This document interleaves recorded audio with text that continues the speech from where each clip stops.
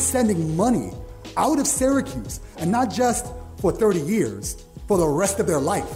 But when you are told that there's a promise that your generation will be better than the previous generation, and we're seeing that the statistics tells us that that's not the case, it's evidently clear that it only is going to change if we are going to be the ones who fight for our future. So we want to put in context, because it's not just a class issue, it's a race issue. We're telling black and brown people and poor people, you don't matter.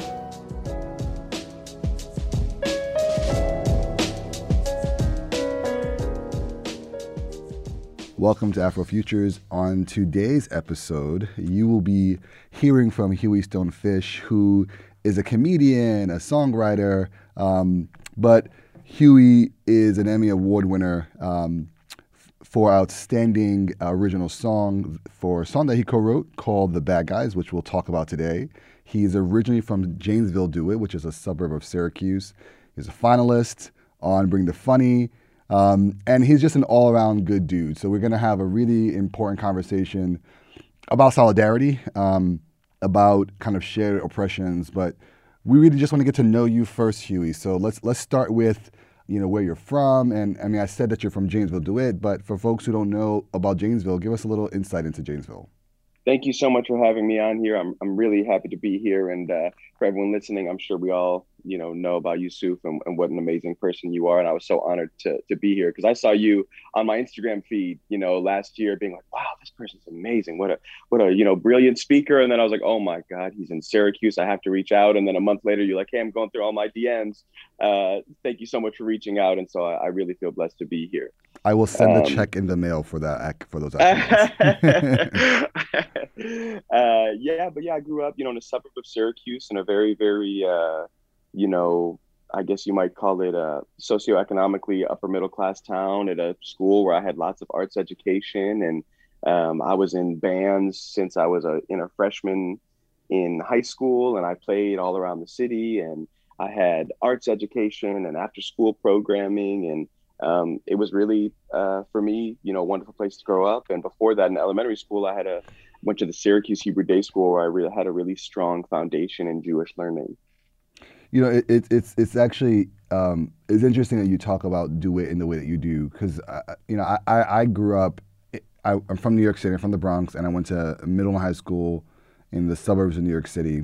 And it's a contrast, because the Bronx, like Syracuse, has high levels of concentrated poverty and hyper, significant challenges to this day. And Syracuse is like that. But if you go just a few, miles outside of the Bronx and Syracuse, you kind of have this really stark contrast. And for folks who may not know, Onondaga County, where Syracuse and DeWitt in Janesville are located, it is the 9th most segregated county in the country. So on one hand, you have really a lot of the benefits to suburban living, right? The kind of goals of the American dream, and amazing schools, right? Amazing resources, amazing homes. And it's Janesville and DeWitt, Fayetteville and Manlius, the suburbs around Syracuse, are just some of the most beautiful places that you'll get to see. And then you have Syracuse in it. And it's not that Syracuse isn't also beautiful, because there are so many amazing neighborhoods and so many, great parts of the city. But there is a big difference. And so as you've kind of gone through your career, what are the lessons from this contrast that you've been able to take with you as you kind of go to becoming the Emmy nominee and then award winner? Yeah, you really hit the nail on the head. I mean, and that's so much of the work that I do now is based on this contrast of me growing up in the suburbs and having access to, everything that I could have wanted and dreamed of. And then coming to learn that, in 2016, Syracuse, right down the street, literally a 5-minute drive from where I went to school, had the highest rate of concentrated poverty among Black and Hispanic communities in the whole country. And, learning that Syracuse, the city, has been in the top 20 poorest cities in the nation, however many years running. And so my brother and I have a nonprofit program called the Arts Project Syracuse, where we are bringing transformative arts education to kids in Syracuse. And that's directly because we grew up 5-10 minutes outside of the city and had the most robust arts education, enough that allowed me to see a life for myself in the arts, and seeing that just down the street, there's so much of the opposite. So that's a lot of the work that I do now and dedicate myself to is based on this, the fact that I was able to grow up, have no idea what was going on right down the street for me. And then as I got older and my worldview expanded, understanding how much of a difference 10 minutes could make for no reason, really. I mean, for lots of reasons, but no reasons that I can justify. And the kind of relationship that is to that video is it really kind of points at the way that we as a society have both divided communities in such stark ways that have enabled us in many respects to not even actually see the challenges that people are experiencing 10 or so minutes away, but give us the recognition that's necessary to as we do get that expanded worldview to say, hey, I've got to put my hat in the ring to kind of address some of these issues. I can't just be a bystander kind of on the outskirts just watching in. And so before we get more into all that your arts project does and what you and your brother are doing, I gotta just ask, one, because we're about the same age, and one of my favorite comedian kind of actors is Will Ferrell, and you've gotten the chance to kind of connect with those folks and if I'm not mistaken, do work with Jason Alexander, and for those who have been living under a shell for the last 30 or so years, was George from Seinfeld, and so and several other different roles throughout the years, and you've gotten the chance to kind of see what your potential could be, right? A kid who had dreams and was an artist, and not a lot of folks are able to get there. So what is that ride like as well? And you don't have to give us the dirt on Jason or others, but what is the scoop on these individuals? Cool. Well, thank you. I appreciate that. Yeah, it really has been a wild ride.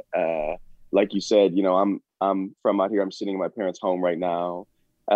So the contrast is really, really stark and amazing. And I feel very, very grateful for everything I've been able to do. I went to school in Boston. I got a degree, a bachelor's of music and songwriting. And I thought I was going to stay in Boston. And then I moved out to Los Angeles, and I was working at a comedy school called The Second City for about 7 years. And there I got to meet a lot of amazing people. And through being at The Second City and learning how to music direct for comedy shows and play piano for comedy shows and direct and act and improvise and teach improv, I got to perform with Keegan-Michael Key, Jim Belushi, Mary Beth Von Moreau, Quinta, all these amazing, amazing people that I just grew up idolizing and still, look up to this day. And so to take that step of going from, these are my heroes to being like, oh, now these are my peers and they're still my heroes, is very, very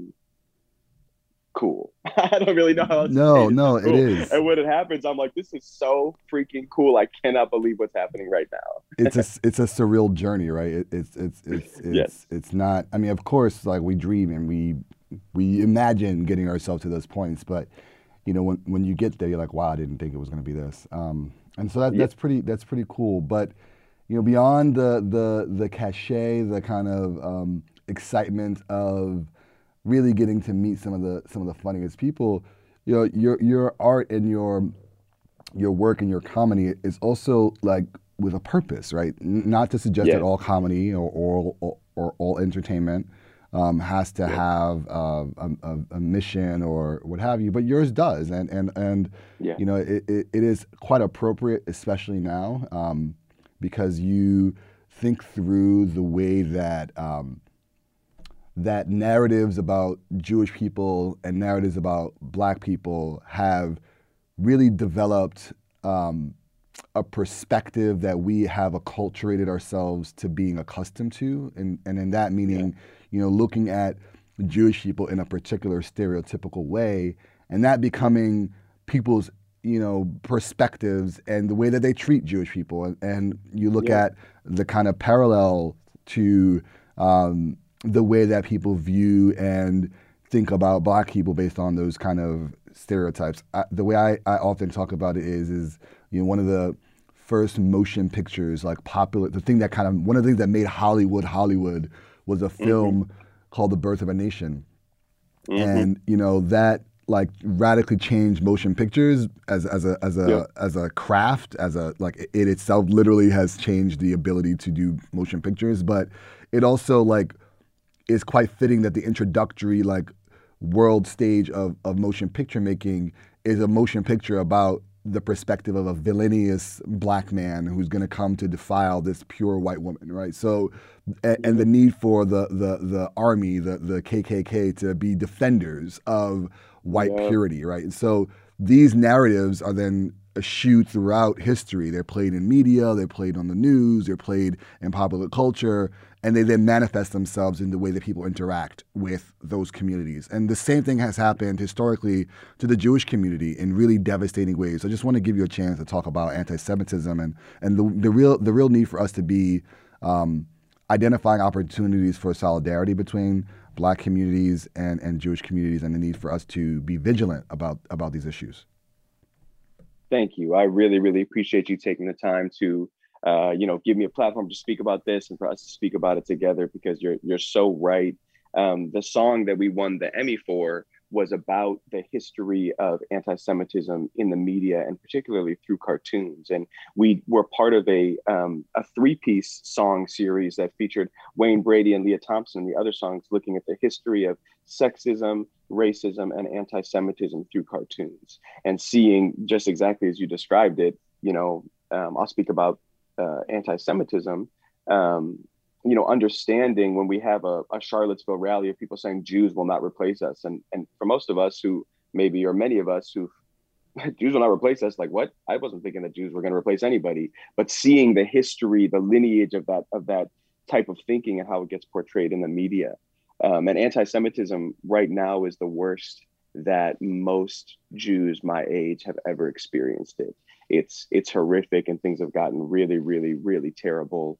And it is so much based on stereotypes and tropes. And, we talk about blood libel. We talk about this idea throughout history that Jews are these wanting blood from people. They're taking it, they're evil. And so what's interesting about anti-Semitism, and I say interesting because I both experience it, but I also study it.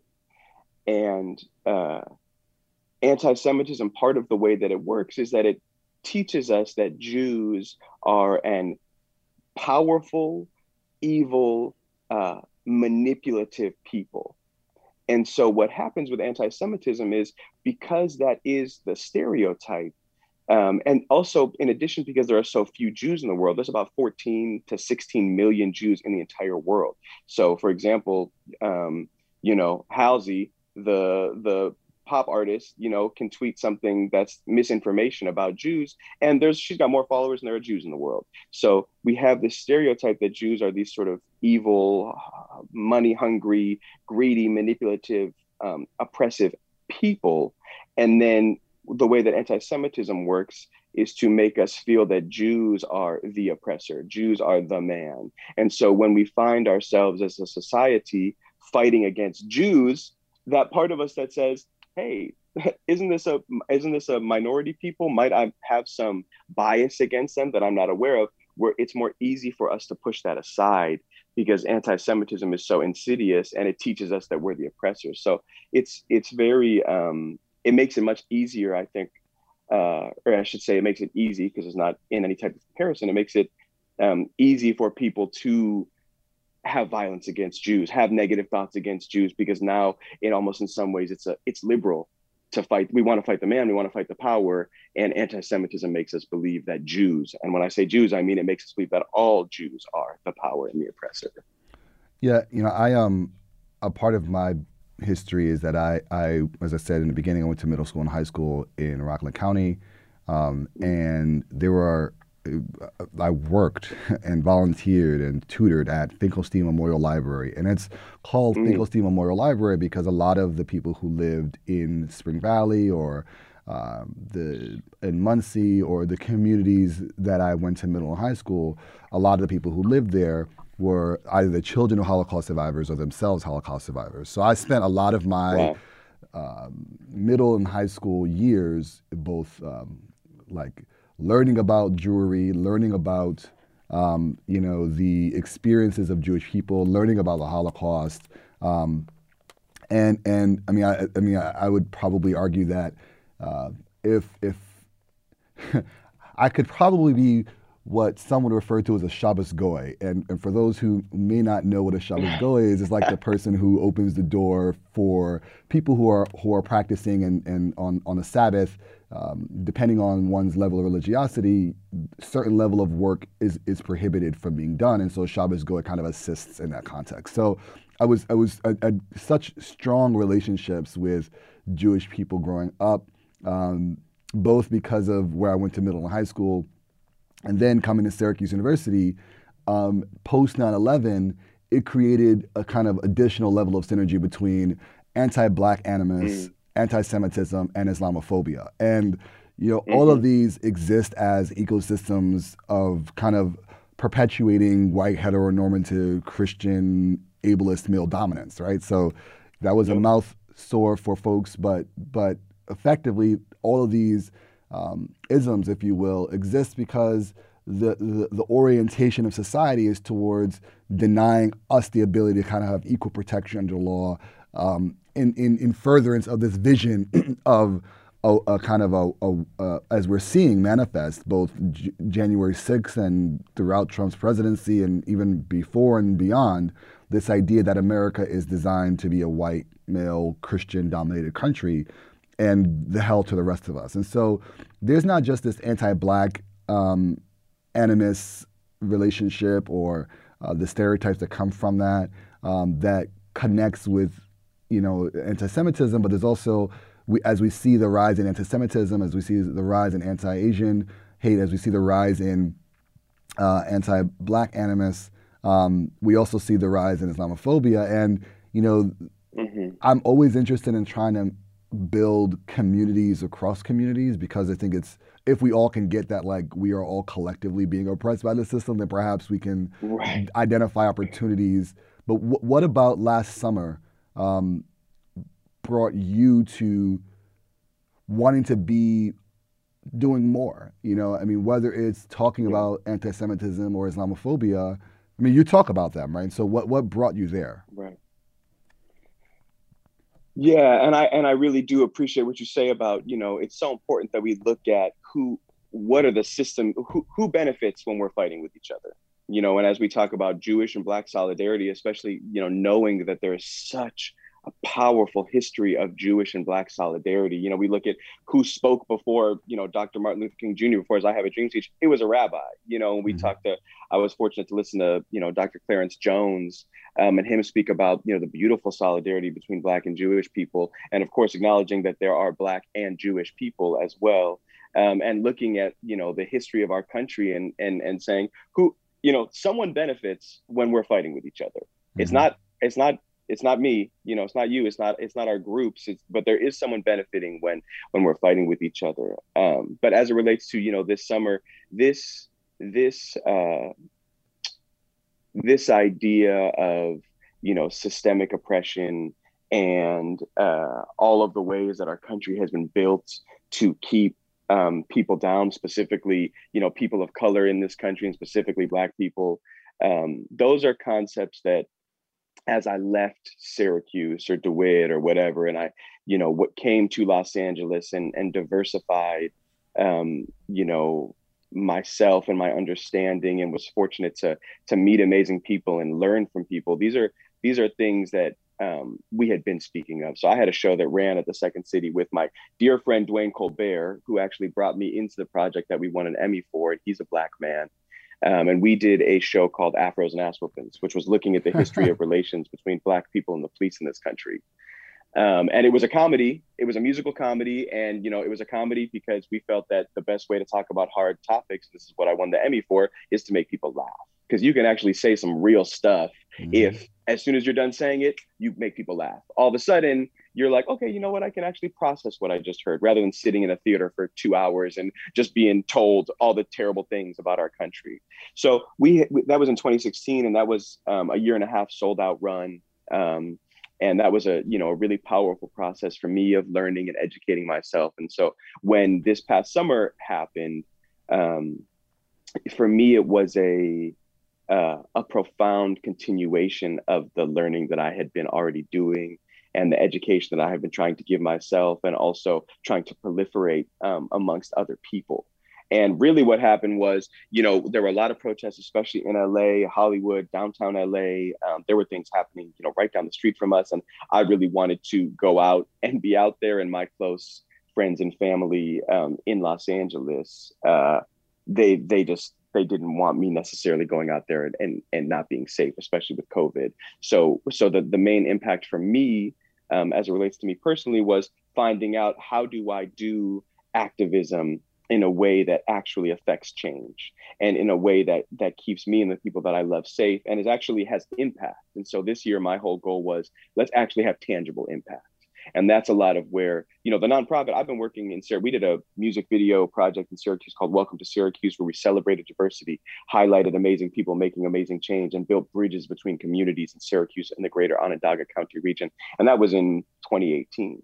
So the work I've been doing in Syracuse, the things I'm passionate about, that didn't start this past summer, but this summer was my opportunity to say, okay, I watched a rally, or I was walking down the street, and there was some, white woman sitting out of her sunroof with a sign that said Black Lives Matter. And she was like taking pictures and yelling. And I was like, okay, cool. Like, there's amazing power in getting on the streets and marching. That is so powerful, and that is so necessary and so important to do. And if I'm out there on the streets marching, is that having the type of tangible effect that I could be having as if I'm home, having a meeting with someone in Syracuse about bringing arts to them, and actually taking tangible next steps to go try to affect some of the same issues that allow us to have a corrupt, policing system, and that allow us to so disproportionately target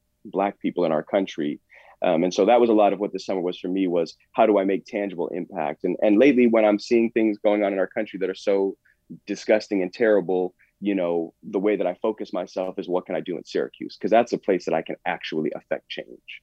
So in the last few moments that we have, it's important for us to get to really a topic that I think is so essential, especially now, as people are getting to the streets and organizing, and as Black Lives Matter activists are identifying kind of liberation struggles around the world. And in fact, we even had a show about it here on After Futures. There is this sense of identifying solidarity with Jewish communities, but also with Palestinian communities. And the kind of meta narrative that we have is that, like, one can't be understanding of the plight of Palestinian peoples while also not recognizing the plight of Jewish peoples. That there's this kind of cognitive dissonance between being pro-Palestine, which necessarily means that one has to be anti-Semitic. And I think we ought to be very careful about how we think through and talk about supporting Palestinian struggle. And I do. I mean, in fact, the next thing I was going to say, going from Spring Valley and middle and high school in the suburbs of Rockland to Syracuse University, we spent almost my entire undergraduate career between Muslims and Jews, both through the Muslim Student Association and Hillel, talking about Israel-Palestine and identifying both synergies between anti-Blackness, Islamophobia, anti-Semitism, but also the need to think through and think about what this means for Palestine and Palestinian people. And as these issues continue to get front and center, I've reached back to and have had some friends from college reach back to me, Jewish friends, talking about, those conversations and the ways that has helped them understand their Jewish identity, help them understand the Palestinian struggle, and just come with a more rounded out perspective. And for us, the Muslim community, it also has helped identify, that we really can be pro-Palestine without being anti-Semitic. So I just want to get your thoughts and takes on those issues in the few moments that we have left. Thank you. I appreciate you, having this conversation and coming from a place of, I know there is a way to be pro-Palestinian and not be anti-Semitic, because there really truly is. Unfortunately, in today's discourse, a lot of that does get left out. So I appreciate you, taking the time to speak about that, especially as an ally to the Jewish community. As a person who is active in speaking on behalf of marginalized communities, myself, and also as a person I'm both a member of a marginalized community by being a Jew, and I'm also a member of a, majority oppressive community by being a white man in America. And so it is a very important time. And something that I do see, there's a few things that I've noticed that get left out of the discourse that I think really actively lead to anti-Semitism. And one of the things that I see getting left out of the discourse is this idea that everyone in Israel and everyone who benefits from Israel looks like me, And so for those of y'all who aren't going to go check me out on Instagram, like I said, I'm a white man. You might look at me, and Jews always know that I'm Jewish because I have what some of us might consider, Ashkenazi features. But you might just look at me and say, oh, that's a white guy.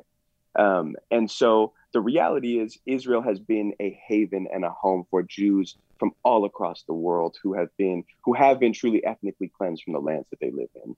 And there are Jews from Ethiopia, from Iraq, from Iran, from Tunisia, from everywhere across the world that have found refuge in Israel. And so when we don't have an understanding of the plight of Jewish people across history, and I made a video on this when everything started getting really bad as it relates to Sheikh Jarrah, trying to educate people and inform them, hey, it wasn't just, there's sort of a narrative, because of course we never truly understand with, our American education system, the deepness and the depth at which hate truly reveals itself. But, in short, the plight of oppression of Jewish people throughout time has been, we existed and people tried to murder all of us. And so when the Holocaust happened, I think the narrative of the Holocaust is all of a sudden in Germany, the Nazis turned everyone against the Jews. And that's not how it happened. It doesn't happen in a vacuum. It happened because in every country that we were in, people were killing us and murdering us. And so when, Hitler came around and was like, hey, everybody, we all hate the Jews, right? Let's kill them. Everybody was like, cool, we've already been doing that. Now we have a name for it. And now it's more socially acceptable. And so that does not excuse the Israeli government from doing terrible things to Palestinians. That is not an excuse to go do terrible things to other people. It is a lens through which we can understand the importance of Israel to the Jewish people as the only Jewish state, as the only place that Jews cannot be kicked out of, as we have been kicked out of every other country we've lived in. So that's one of the things that I see is a misunderstanding of the importance of Israel, and also a whitewashing of Jewish people all over the world.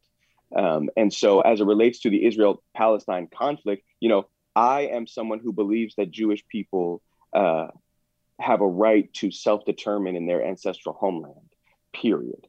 And what happens is people take that understanding and say, oh, well, Huey is, what we would call a Zionist, and that means that he thinks other people shouldn't live there too.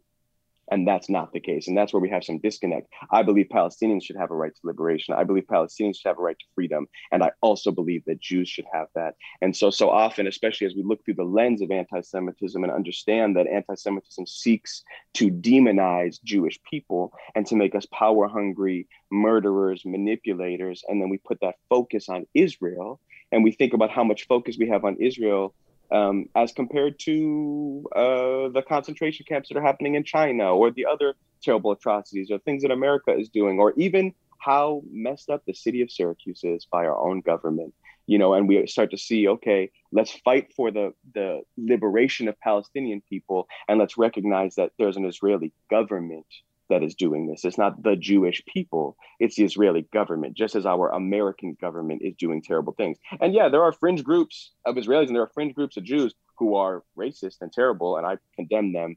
But that's part of what I've observed as someone who cares about freedom and liberation for people, and also is a proud Jew who believes we should have our own self-determination. Super important. And the last thing I'll say to this is that one of the other false narratives that we get is that these people have been fighting for 2,000 years, they'll never be able to have peace, and And that's actually not true. Whether Yes. it was in Spain, under Andalusia for hundreds of years, or in Turkey or other places throughout history, Muslims and Jews and Christians have coexisted and lived peacefully together.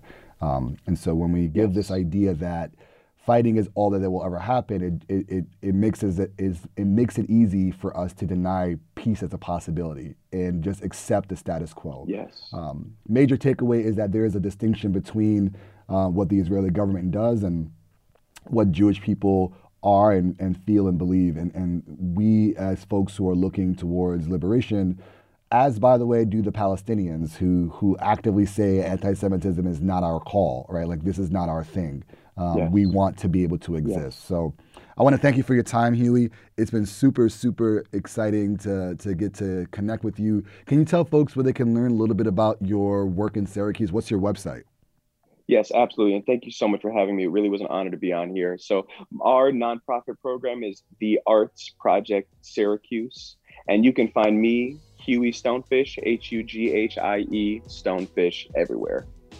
Thank you. You have been listening to Yusuf and Huey Stonefish on Afrofutures. Hopefully you enjoyed today's episode. Looking forward to keeping the conversation going. Afrofutures is produced by WAER Public Radio with producers Joe Lee and Kevin Kloss.